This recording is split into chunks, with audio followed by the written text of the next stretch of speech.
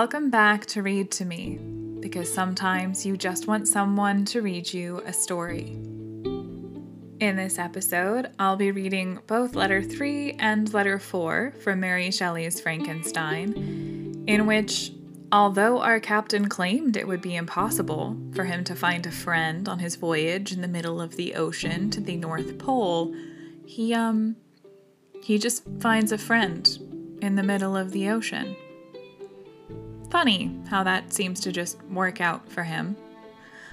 So without any further ado, let's pick up where we left off.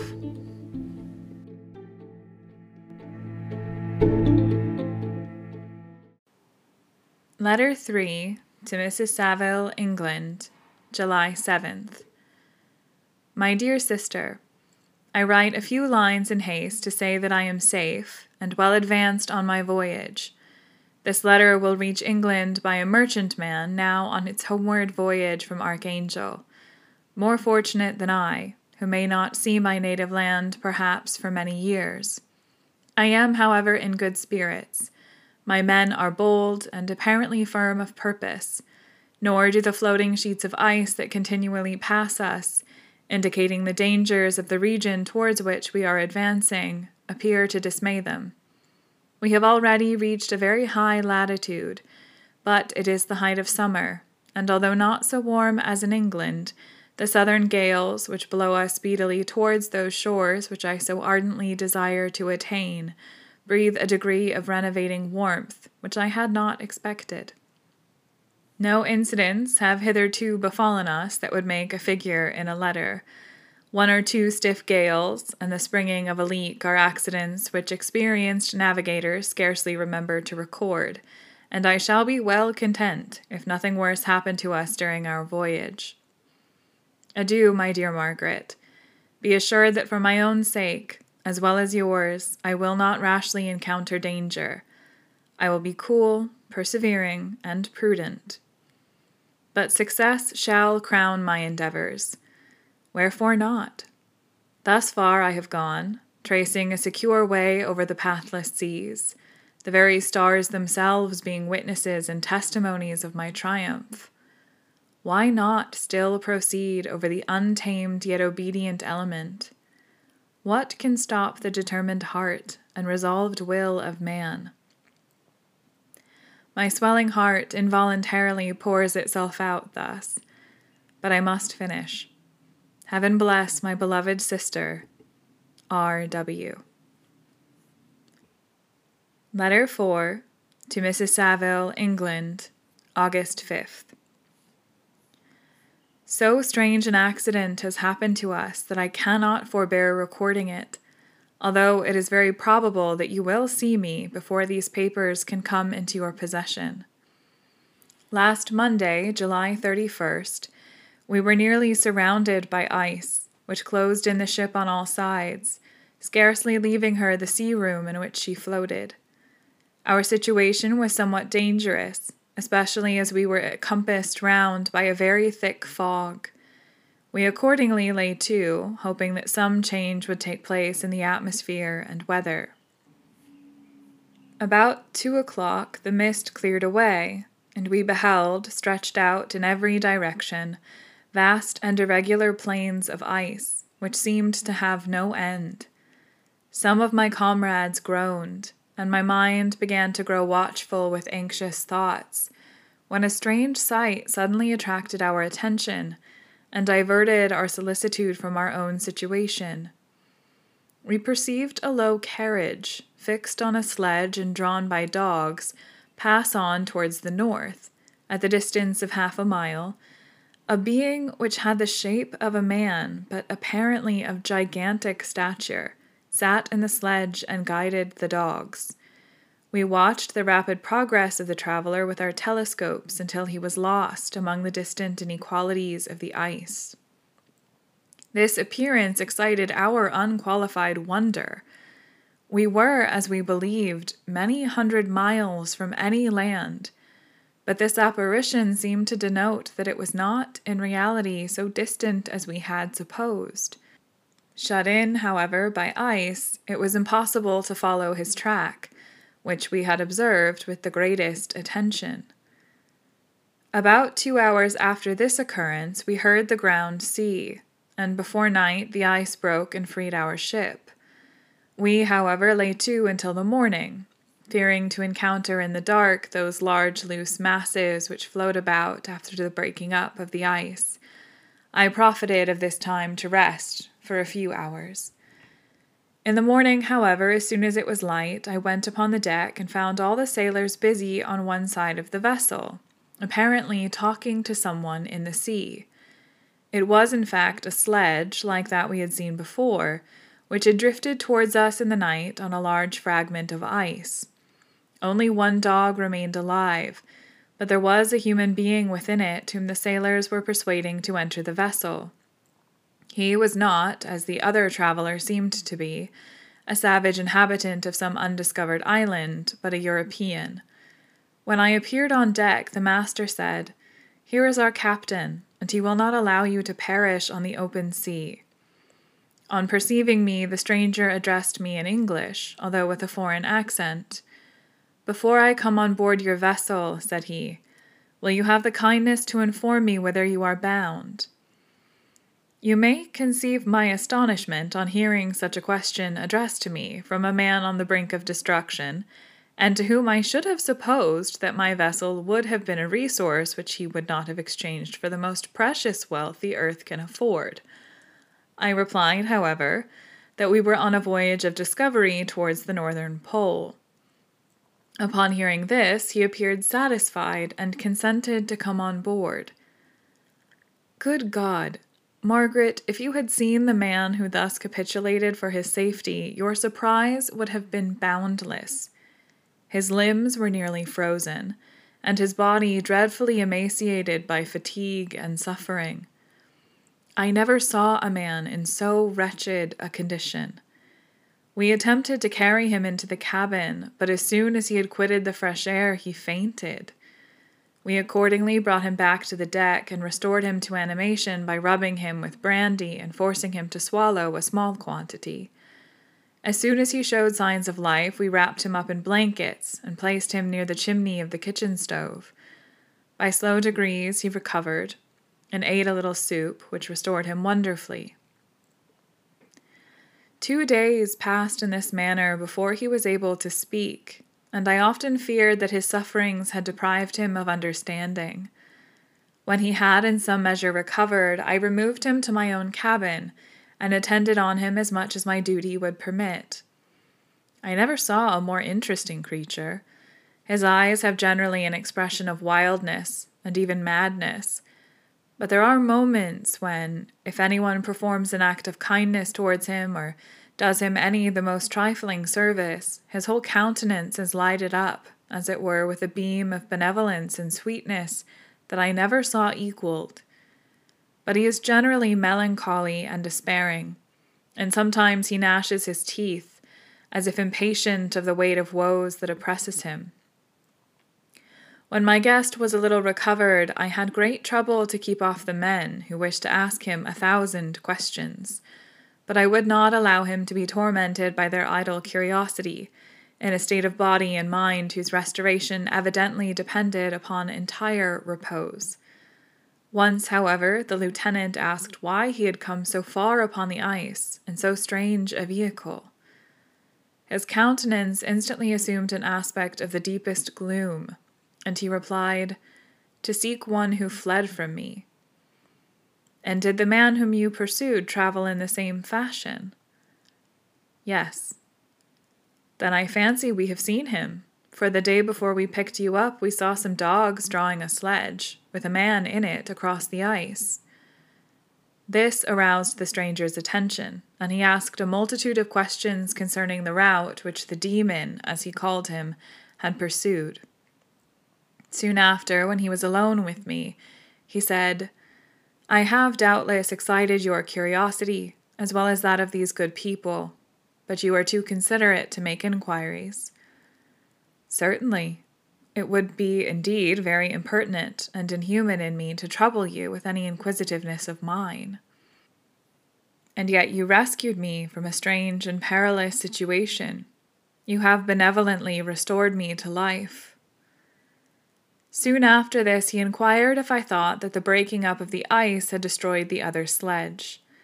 I replied that I could not answer with any degree of certainty, for the ice had not broken until midnight, and the traveler might have arrived at a safe place before that time, but of this I could not judge. From this time, a new spirit of life animated the decaying frame of the stranger. He manifested the greatest eagerness to be upon deck, to watch for the sledge which had before appeared, but I have persuaded him to remain in the cabin, for he is far too weak to sustain the rawness of the atmosphere. I have promised that someone should watch for him, and give him instant notice if any new object should appear in sight. Such is my journal of what relates to this strange occurrence up to the present day. The stranger has gradually improved in health, but is very silent, and appears uneasy when anyone except myself enters his cabin.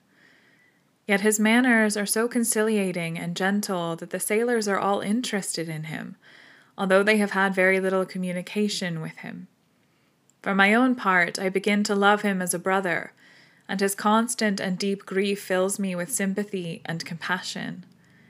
He must have been a noble creature in his better days, being even now in wreck so attractive and amiable. I said in one of my letters, my dear Margaret, that I should find no friend on the wide ocean, yet I have found a man who, before his spirit had been broken by misery, I should have been happy to have possessed as the brother of my heart. I shall continue my journal concerning the stranger at intervals, should I have any fresh incidents to record. August 13th. My affection for my guest increases every day. He excites at once my admiration and my pity to an astonishing degree. How can I see so noble a creature destroyed by misery without feeling the most poignant grief? He is so gentle, yet so wise. His mind is so cultivated, and when he speaks, although his words are culled with the choicest art, yet they flow with rapidity and unparalleled eloquence. He is now much recovered from his illness, and is continually on the deck, apparently watching for the sledge that preceded his own. Yet, although unhappy, he is not so utterly occupied by his own misery, but that he interests himself deeply in the projects of others. He has frequently conversed with me on mine, which I have communicated to him without disguise. He entered attentively into all my arguments in favor of my eventual success, and into every minute detail of the measures I had taken to secure it. I was easily led by the sympathy which he evinced to use the language of my heart, to give utterance to the burning ardor of my soul, and to say, with all the fervor that warmed me, how gladly I would sacrifice my fortune, my existence, my every hope to the furtherance of my enterprise. One man's life or death were but a small price to pay for the acquirement of knowledge which I sought, for the dominion I should acquire and transmit over the elemental foes of our race. As I spoke, a dark gloom spread over my listener's countenance. At first I perceived that he tried to suppress his emotion. He placed his hands before his eyes, and my voice quivered and failed me as I beheld tears trickle fast from between his fingers. A groan burst from his heaving breast. I paused. At length he spoke in broken accents. "Unhappy man, do you share my madness? Have you drunk also of the intoxicating draught? Hear me. Let me reveal my tale, and you will dash the cup from your lips." Such words, you may imagine, strongly excited my curiosity, but the paroxysm of grief that had seized the stranger overcame his weakened powers, and many hours of repose and tranquil conversation were necessary to restore his composure. Having conquered the violence of his feelings, he appeared to despise himself for being the slave of passion, and quelling the dark tyranny of despair, he led me again to converse concerning myself personally. He asked me the history of my earlier years. The tale was quickly told, but it awakened various trains of reflection. I spoke of my desire of finding a friend, of my thirst for a more intimate sympathy with a fellow mind than had ever fallen to my lot, and expressed my conviction that a man could boast of little happiness who did not enjoy this blessing. "I agree with you," replied the stranger. "We are unfashioned creatures, but half made up. If one wiser, better, dearer than ourselves, such a friend ought to be. Do not lend his aid to perfectionate our weak and faulty natures. I once had a friend, the most noble of human creatures, and am entitled, therefore, to judge respecting friendship. You have hope and the world before you, and have no cause for despair. But I have lost everything, and cannot begin life anew." As he said this, his countenance became expressive of a calm, settled grief that touched me to the heart. But he was silent, and presently retired to his cabin. Even broken in spirit as he is, no one can feel more deeply than he does the beauties of nature. The starry sky, the sea, and every sight afforded by these wonderful regions seem still to have the power of elevating his soul from earth. Such a man has a double existence. He may suffer misery and be overwhelmed by disappointments. Yet when he has retired into himself, he will be like a celestial spirit that has a halo around him, within whose circle no grief or folly ventures. Will you smile at the enthusiasm I express concerning this divine wanderer? You would not if you saw him. You have been tutored and refined by books and retirement from the world, and you are therefore somewhat fastidious, but this only renders you the more fit to appreciate the extraordinary merits of this wonderful man. Sometimes I have endeavored to discover what quality it is which he possesses that elevates him so immeasurably above any other person I ever knew. I believe it to be an intuitive discernment, a quick but never-failing power of judgment, a penetration into the causes of things, unequaled for clearness and precision. Add to this a facility of expression and a voice whose varied intonations are soul-subduing music. August 19th. Yesterday the stranger said to me, "You may easily perceive, Captain Walton, that I have suffered great and unparalleled misfortunes. I had determined at one time that the memory of these evils should die with me, but you have won me to alter my determination. You seek for knowledge and wisdom, as I once did, and I ardently hope that the gratification of your wishes may not be a serpent to sting you, as mine has been. I do not know that the relation of my disasters will be useful to you, yet when I reflect that you are pursuing the same course, exposing yourself to the same dangers which have rendered me what I am, I imagine that you may deduce an apt moral from my tale, one that may direct you if you succeed in your undertaking and console you in case of failure.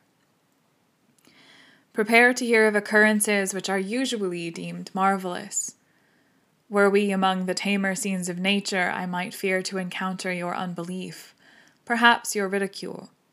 But many things will appear possible in these wild and mysterious regions which would provoke the laughter of those unacquainted with the ever-varied powers of nature.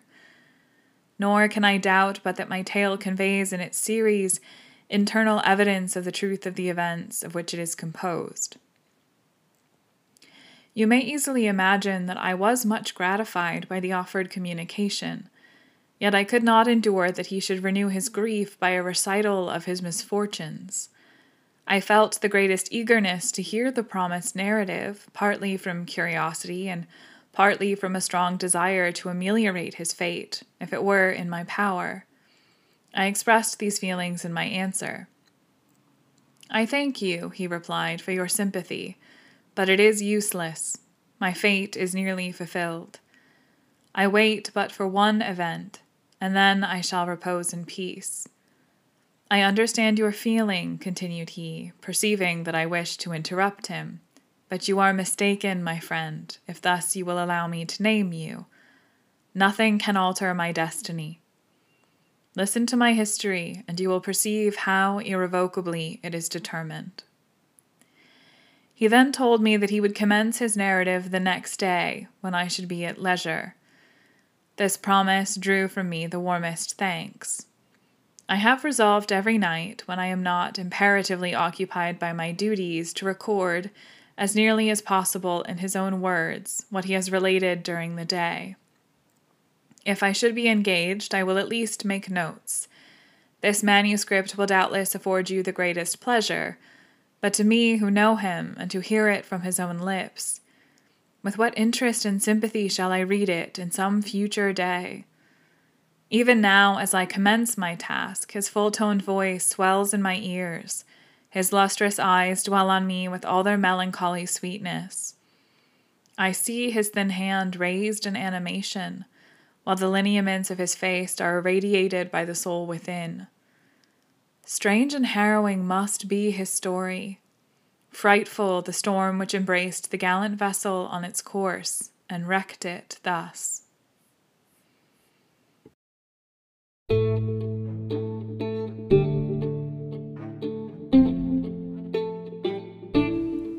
Thanks for listening to this episode of Read to Me. You can support the podcast by subscribing on whatever platform you're using to listen right now. You can also leave us a review on iTunes, which is a great way to help other people find the podcast and really, really helps us out with those pesky algorithms. You can follow the podcast on both Instagram and Twitter at ReadToMePod, although admittedly I'm much more active on Instagram. I post new episodes every Tuesday and Friday, and occasionally I'll post bonus episodes on Sundays as well. Thanks again for listening, and until next time, happy reading.